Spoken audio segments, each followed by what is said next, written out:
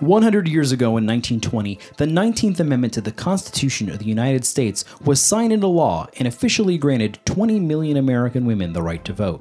This mass expansion in voting rights was the result of generations of intense activism known as the women's suffrage movement that has had a lasting legacy on the continued fight for equality in America. In recognition of the struggles and achievements of a once disenfranchised majority, PreserveCast is honored to share remarkable stories of suffragists within each episode this year. Beyond the Ballot is supported by Preservation Maryland, Gallagher, Avelius & Jones Attorneys at Law, and the Maryland Historical Trust. To learn more about influential women, past and present, or to donate, please visit ballotandbeyond.org.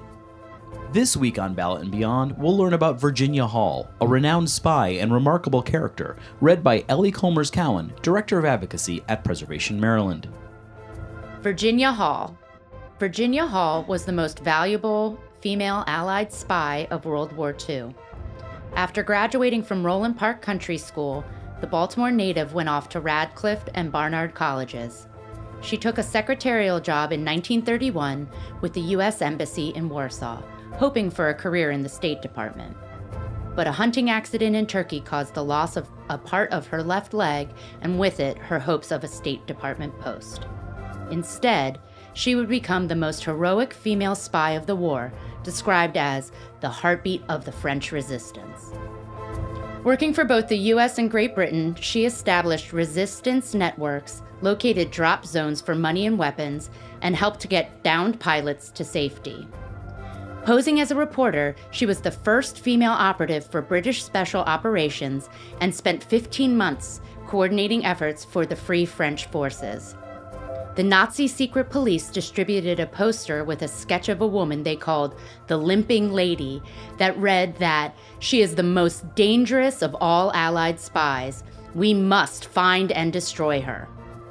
She escaped by walking over the Pyrenees Mountains to Spain.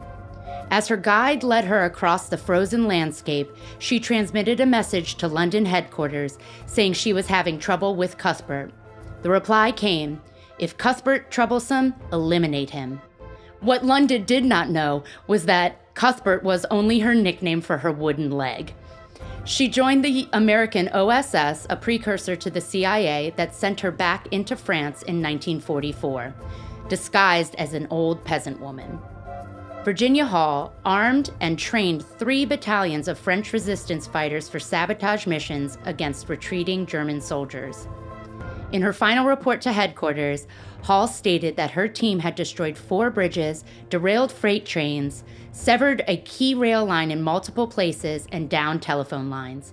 They were also credited with killing some 150 Nazis and capturing 500 more.